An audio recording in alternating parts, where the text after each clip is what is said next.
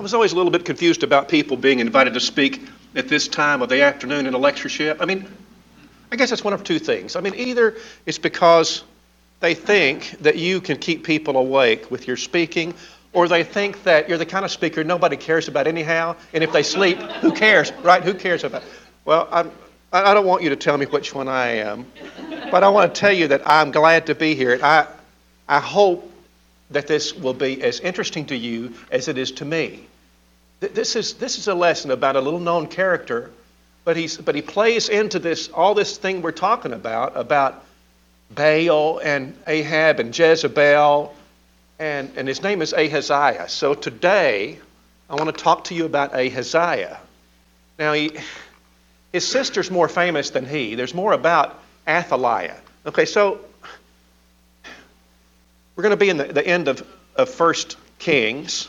So in chapter 20, let's open to 1 Kings chapter 22. And then we're going to start in chapter 1 of 2 Kings. Now you bear in mind that 1 and 2 Kings used to be all together. It was the kings. And then by and by it was divided into two. And so we have 1 and 2. So it's not a surprise that this just kind of bleeds over. It's just comes right over into 2 Kings. And 1 Kings chapter 22 and verse 51, Ahaziah. That's how you pronounce it. Ahaziah, the son of Ahab, became king over Israel in Samaria in the 17th year of Jehoshaphat, king of Judah, and reigned 2 years over Israel. He did evil in the sight of the Lord and walked in the way of his father and the way of his... I want you to see the emphasis on where he got his evil, where he got his Baal worship. There's great emphasis on from the Bible about that he got it from his mama and daddy. He did evil in the sight of the Lord and walked in the way of his father and in the way of his mother, in the way of Jeroboam the son of Nebat, who made Israel to sin. For he served Baal and worshipped him and provoked the Lord God of Israel to anger according to all that his father had done. Now, you remember, of course, about the two different kingdoms. So the major kings of Israel are Saul and David and Solomon. And then Solomon had a son named Rehoboam, who was a very foolish man. And because of his bad decisions, the kingdom divided into the northern and southern kingdoms, and it was split, never to be reunited again. The northern kingdom took the name Israel, and there were essentially 10 tribes that made up the northern kingdom. The southern kingdom was called Judah, all right? Essentially 2 tribes. And the reason I tell you that is that there are 2 Ahaziahs. So let me just dispense with this because they're tied together. I think it's pretty interesting, really. So you have the one that is Ahab and Jezebel's son, Ahaziah. And that's the one that we're going to be talking about. But Ahaziah's sister, Athaliah, goes over and marries the king of the southern kingdom, Judah, Jehoram.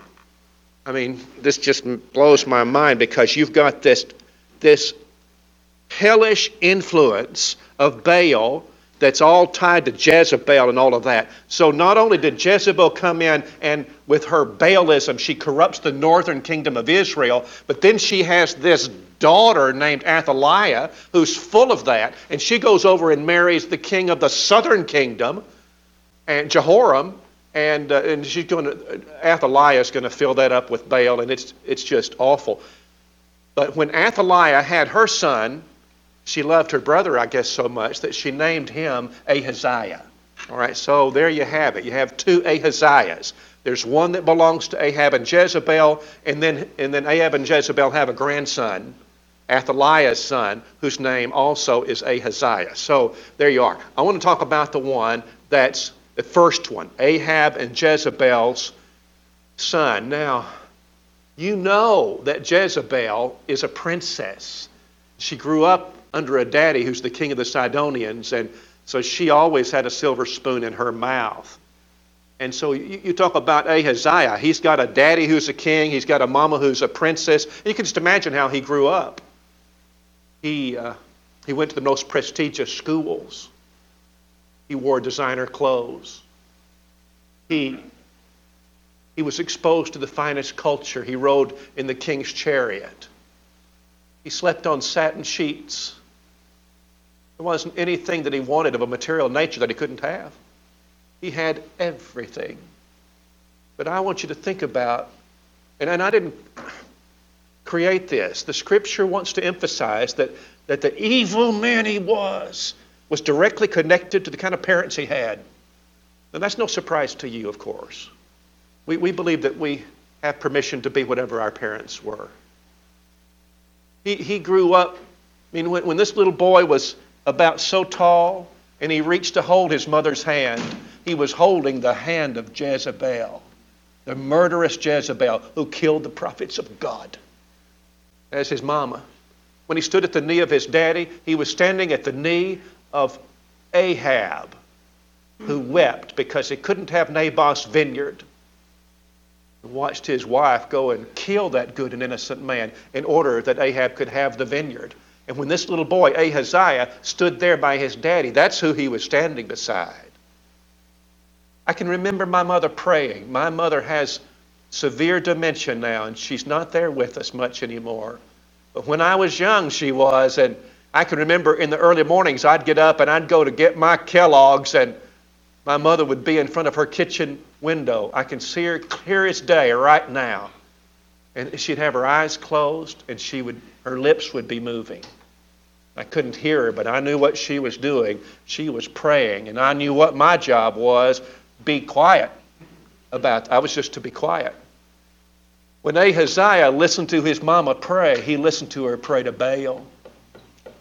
When he went with his parents to worship God, they were worshiping in the groves of idolatry. I just want to paint a picture. That's who Ahaziah is. His sister Athaliah is so wicked. I guess we'll have some discussion of this, I'm not sure, but she was so wicked. There came a point at which her husband dies, Jehoram dies, and Ahaziah dies. We'll talk about that in a minute. And what she's going to do is she only has power in Judah because she's married to the king.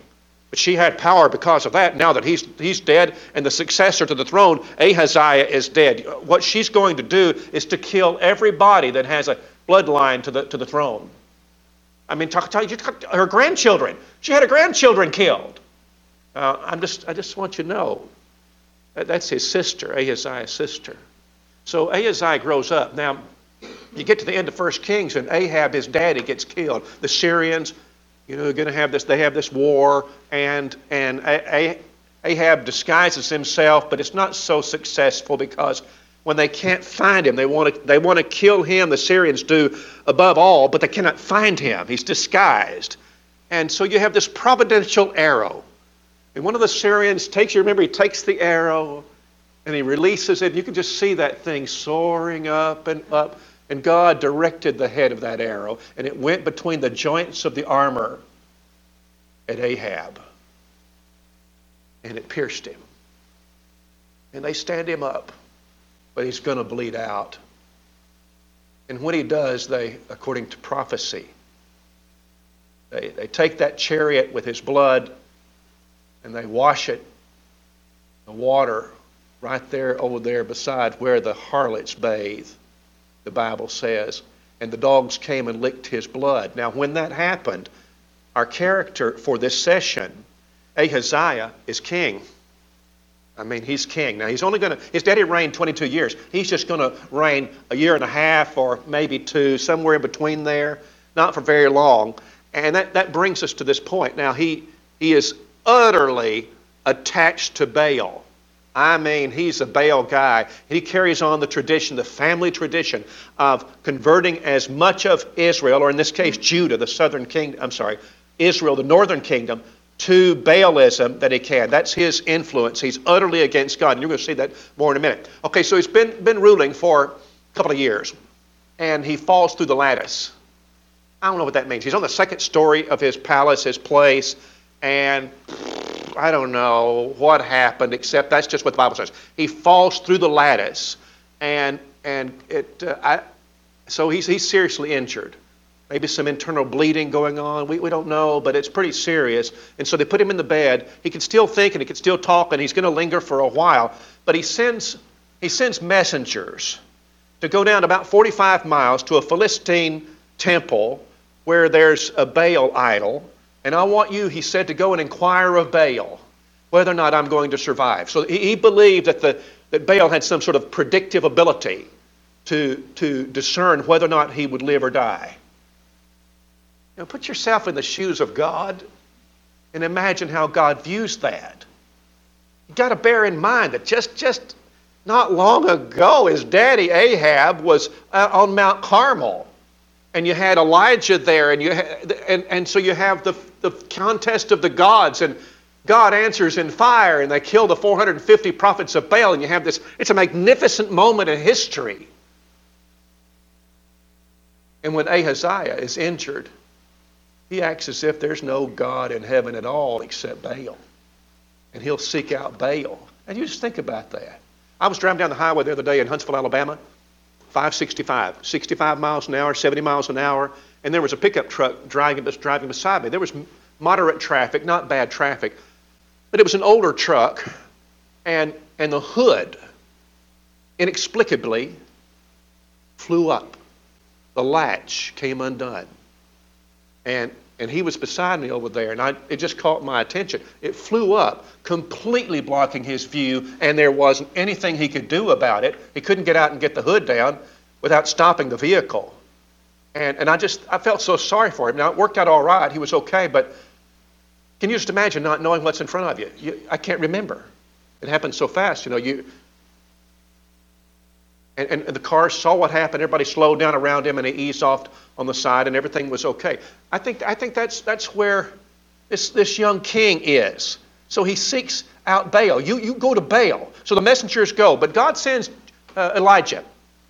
I want you to intercept them, and here's what you tell them. Now I'm in 2 Kings chapter 1, verse 3, the middle of the verse. Tell them this. Tell those messengers from Ahaziah this. Is it because there's no God in Israel that you're going to inquire of Beelzebub, the god of Ekron? Now therefore, thus says the Lord, you shall not come down from the bed to which you have gone up, but you shall surely die. So Elijah departed. So Elijah intercepts them, and he hollers out to them. And he says, you go back and tell your master this. And so they turned around, and they go back to Ahab. And they say, we saw this man. He asked this question, is there not a God that you have to consult with Baal of Ekron? Is there not a God in heaven? Not a God in Israel? And Ahaziah said, what did this man look like? They said, well, he's a hairy man, had a leather belt. It's Elijah. And I think that's important, because there's a difference in Scripture between a presumptuous sin and a sin of ignorance. And a sin of presumption is worse.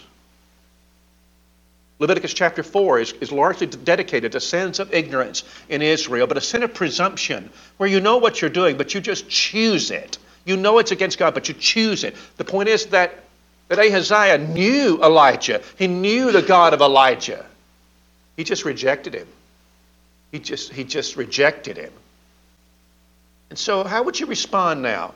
I mean, if you were Ahaziah, I think your mind would go back to Mount Carmel and to the contest of the gods and what happened with this same man, Elijah, and my daddy, Ahab.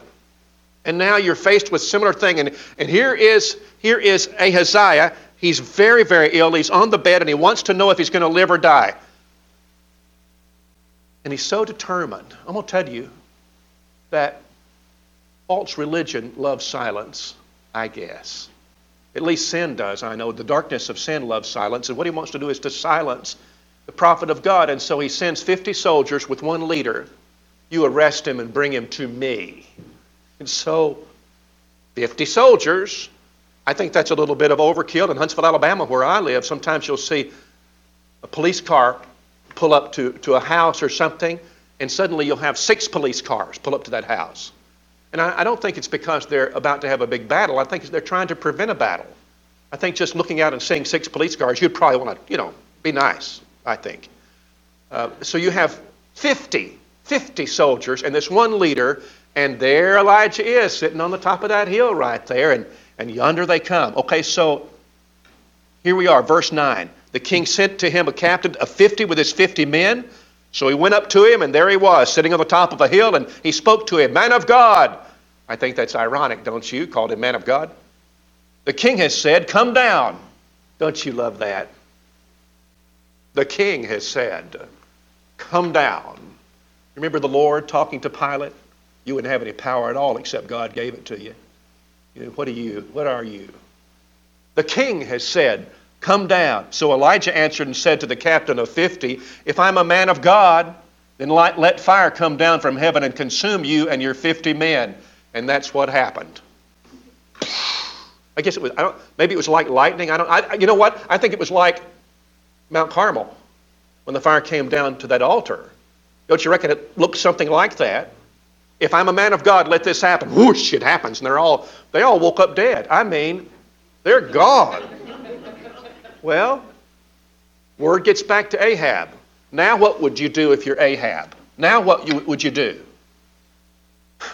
See, one of the speakers already has talked about this a little bit. And see, in our minds, we think if we had today the ability to perform miracles, we'd convert so many more people. People would change.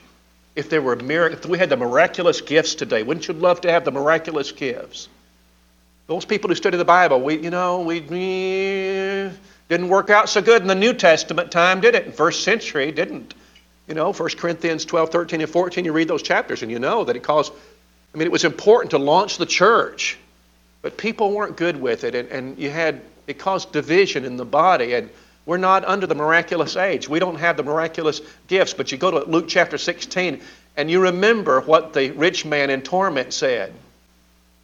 No, but he said, but if one came from the dead and talked to my brothers, they will repent. What was the response from Abraham? No. If they won't hear Moses and the prophets, neither would they repent though one be raised from the dead. They wouldn't. That's a striking thing. That's just striking.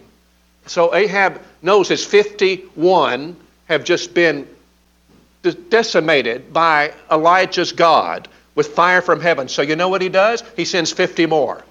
It's a conveyor belt over the cliff. That's what it is. So the 50 more come, and they repeat the same thing. There is one little detail that's interesting to me, and instead of saying the same thing, they add a word. This is verse 11. Man of God, thus has said the king, or has the king said, come down, and they added the word quickly. Don't you love that? Oh, now Elijah's going to be afraid, I guess, or God Almighty is going to be nervous. Are you kidding? He sent fire from heaven just like that and destroyed the first 51, and now come down quickly. Who do you think you are? Are you serious? Here's the nature of idolatry, I guess, pretending that thing is real. It's childishness. It's all childishness. And exactly the same thing happened. Elijah said, this is verse 12, if I'm a man of God, let fire come down from heaven and consume you and your 50 men. That's what happened. And then Ahab sent the third 50 with a leader. Now, if you haven't read this, and you don't remember what's about to happen, this is just pretty fun. Because the third group comes with their leader. They're following the commands of Ahaziah the king. And you can see, I assume they're dressed up in military, maybe some armor, maybe a broadsword. They're coming to arrest this man. But when the leader comes, he gets close enough to the man of God, and he goes down to his knees. And he says, please don't kill us. We know what you did to the first 50. We know what you did to the second 50. And we've been sent. We got the third 50. We don't want to burn. Please don't do it. And the angel of the Lord said to Ahaziah, he won't hurt you. You go on with him. And when you get to Ahab, you tell him what I said. And that's what happened. Now we drop down to verse 16. Then he said to him, thus says the Lord. Now this is to Ahab, Elijah to Ahab, because you've sent messengers to inquire of Baal-zebub, the god of Ekron. Is it because there is no God in Israel to inquire of his word? Therefore, now see, I'm not sure about this, but it appears to me that Ahaziah might have survived it, his fall, had it not been for crying out to Baal. It looks a little like that the consequence of him calling out to Baal is that God is taking his life. You can read and decide that what you think about that. But therefore you shall not come down from the bed to which you have gone up, but you shall surely die. So Ahaz died. Ahaziah died. I want to impress you with the matter-of-fact and rather abrupt way that that's said. Elijah said, because of this, you shall surely die. And he died. That's just how it is. And he died. Now, what I'm going to do in the next few minutes is make some observations, some takeaways. I'm not going to spend a lot of time. Let's see how we're doing. Oh, I like that. I want to make these practical, hopefully practical observations. 6 of them. Number 1, when a leader of God's people falls into sin, the result is worse than it would be for somebody else. I grew up in a preaching family. My father did before me because my grandfather was a preacher, my father a preacher, my son a preacher. And I'm not saying that to boast. It's something that I rather enjoy, and I wish we knew how it worked, how we did it, but I don't exactly know that. But I do have a grandson named Glen. He's about almost 1 year old, and he's going to be a gospel preacher. We haven't told him yet, but that's what he's going to, listen, that's what he's going to do. When I grew up, we talked about sometimes living in a fishbowl. And I remember, I never resented that. I never did. I mean, I felt it because people think about the preacher's kids being in a rather different category. I guess it's because the preacher's in the pulpit and he's preaching about how we should behave and conduct ourselves. And so people look to the wife and to the children and to him, and maybe in a different way. But anyway, I always just kind of accepted it. If your dad's a preacher, it's just part of it. And I don't remember it ever really fretting me. I don't think I ever begrudged that. I just accepted that. I'm going to tell you something. Those of you in this room who are elders in the church, preachers in the church, Bible class teachers in the church, deacons in the church, let me tell you something plainly. You get yourself involved in some egregious sin, and you'll hurt the church in a way that's not true about other people. Now, you can accept that or deny it, but I'm telling you it's true. It's just the truth. I know a church right now and their preacher has carried on a long sexual affair with a woman in the church and now discovered. How long do you reckon it takes for a church to get past that? How long does it take before they get over it in the community? I mean, how much talk is there in a community when that happens? And what you do is that you unemploy the preacher quick, of course, because of this. You can't let him back in the pulpit, and so you do some damage control and try to protect the church, but I'm just telling you, and you know this. Everybody in this church, every one of us, we need to be faithful to our Lord and abhor things that are evil. And if you're involved in something evil, you must get rid of it in your life. But not just because you want to go to heaven and not hell, but because of the impact it can have over other people. Not all sins are created equally, you know. I mean, all sins are transgression of God's law, 1 John 3 and verse 4. But they're different. Sometimes a sin is a sin of the heart, a private matter, and nobody knows it except you and the Lord, and that's still a sin, but it's not the same thing as what I'm talking about. And you talk about Ahaziah. Ahaziah was a wicked, sinful man, but it wouldn't have made as much difference except for the fact that he was a leader of God's people. And as a result, he had the power, the authority to command 102 of those men to go to their death. Isn't that something? You talk about an elder in the church who goes astray in his life, doctrinally, morally. What about the impact on that church? What about the impact? So I just want to say that it's part of the reality of the human existence, and in particular in reference to God's people, that when a leader among his people falls into sin, the result is inevitably going to be worse. And here's the second. The religious influence of parents is a compelling force. I mean, on the positive side and on the negative side. And so here's the young king, and he is every bit like his mom and daddy. He's following the same hellish course that his parents did to serve Baal, and he's promoting it among everybody around him. You're not really surprised about that. Again, we feel we have permission to do whatever our parents did. Isn't that something? The reality, the cold fact of it is that most people living in the world right now will go to hell unless they deviate from their parents' religion. Is that a true statement? It's just a true statement. What's the lesson for us? And that is that the first thing is that you be sure that your religion is based on what you read in your Bible and not merely what you learn from your family. And I'm not diminishing the value, of course, of having great Christian parents. I'm just saying you make sure that your faith is your own. Now it's also true in the reverse. I do not think it's as easy to raise Christian kids as it is to raise infidel kids. I think you can raise wicked kids easier than you can faithful kids. I teach debate at West Huntsville where I preach.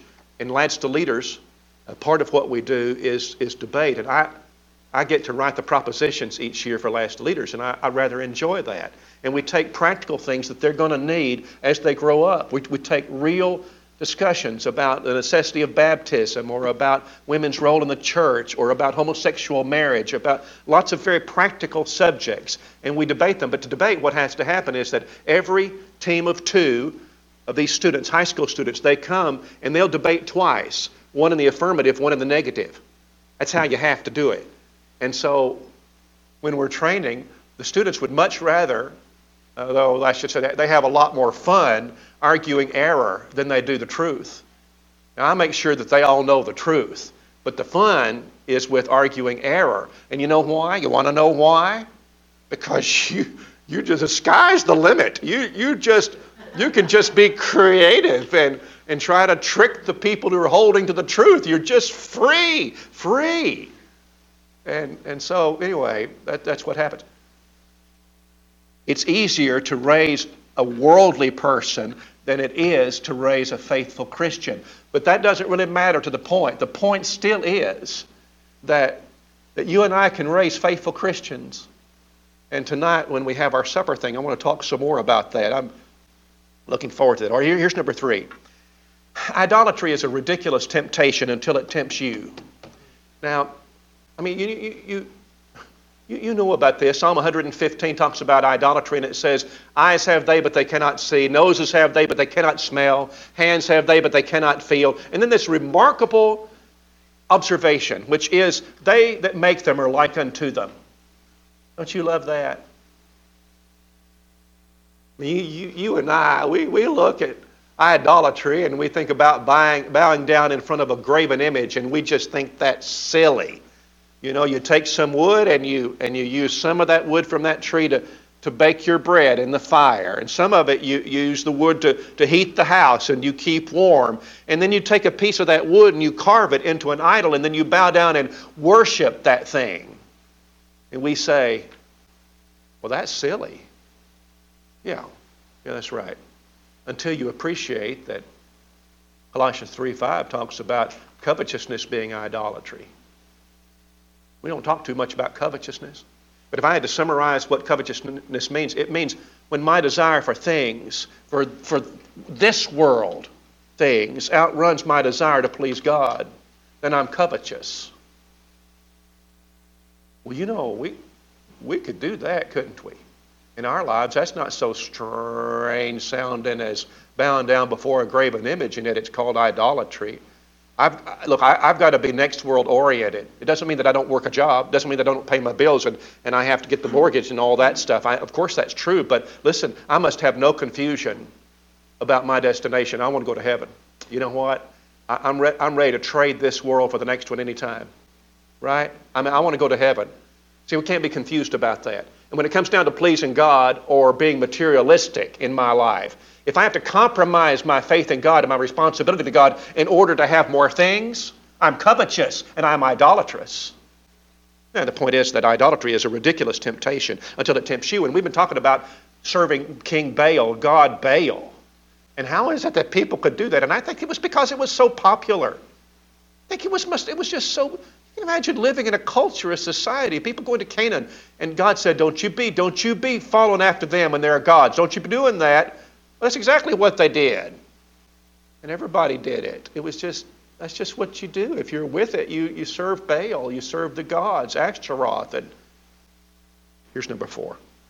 Humans are fragile creatures. If there was anybody living at that time who you would believe would have security about longevity, it'd be the king. He had everything. Are you kidding? Whatever medical the technology they had at that time, surely he had access to everything. He had people around him 24/7 serving him. He had the finest food. He wasn't going to eat anything bad. I mean, he had everything. Anybody who you'd feel have security and longevity, it'd have been him, Ahaziah. But, of course, he fell. He fell down. He fell down. I'm trivializing that because it just seems so little. He fell down. And he died. And this is not to suggest pessimism. It's just realism. And so James says, go to now, ye that say today or tomorrow. We'll go into such a city, we'll continue there and year, and we'll buy and sell and get gain, because you don't know what's on the morrow. What is your life? It is even a vapor that appears for a little time and vanishes away. This is not pessimism. It's just to say that, ladies and gentlemen, we need to be faithful to our God every single day. Walk with God. Walk in the light. Be students of the Bible.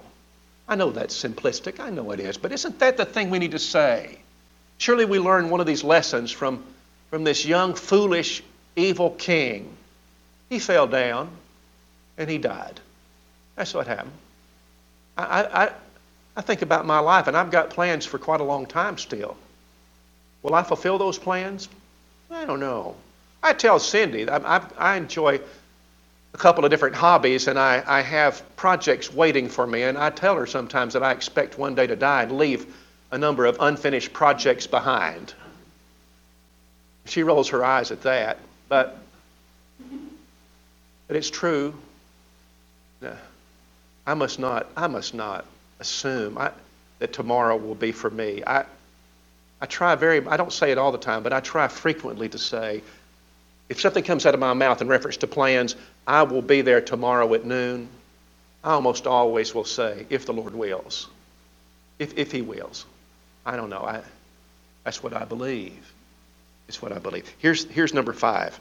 Historically, it's not uncommon for a religion to be both popular and offensive to God at the same time. And there you have the worship to Baal. And you can develop that.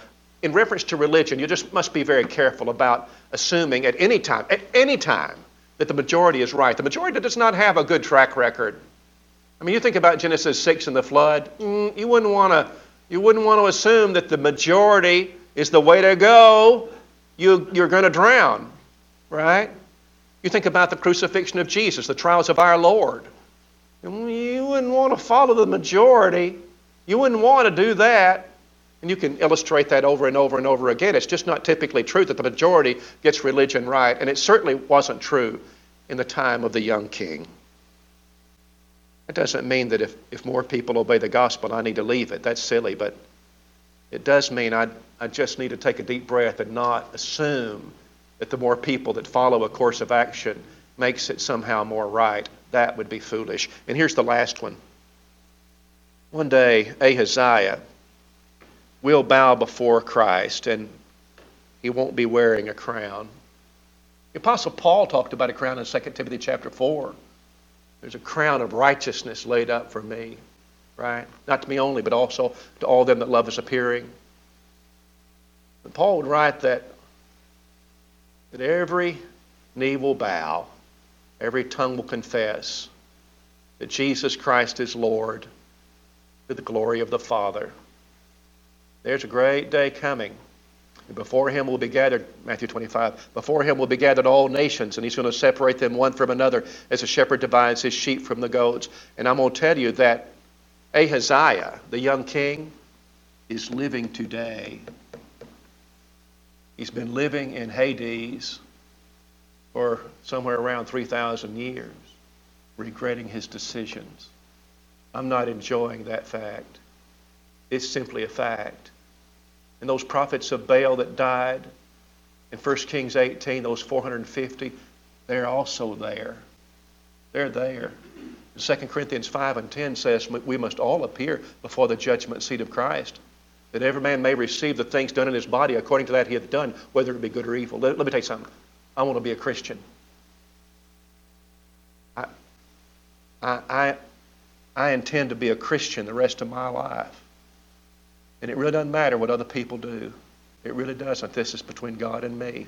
I'm going to try to help people go to heaven, but I'm going to tell you, people are going to have to make their own decisions. I'm going to try to teach and preach, but I want to make sure I go to heaven. I want to go to heaven.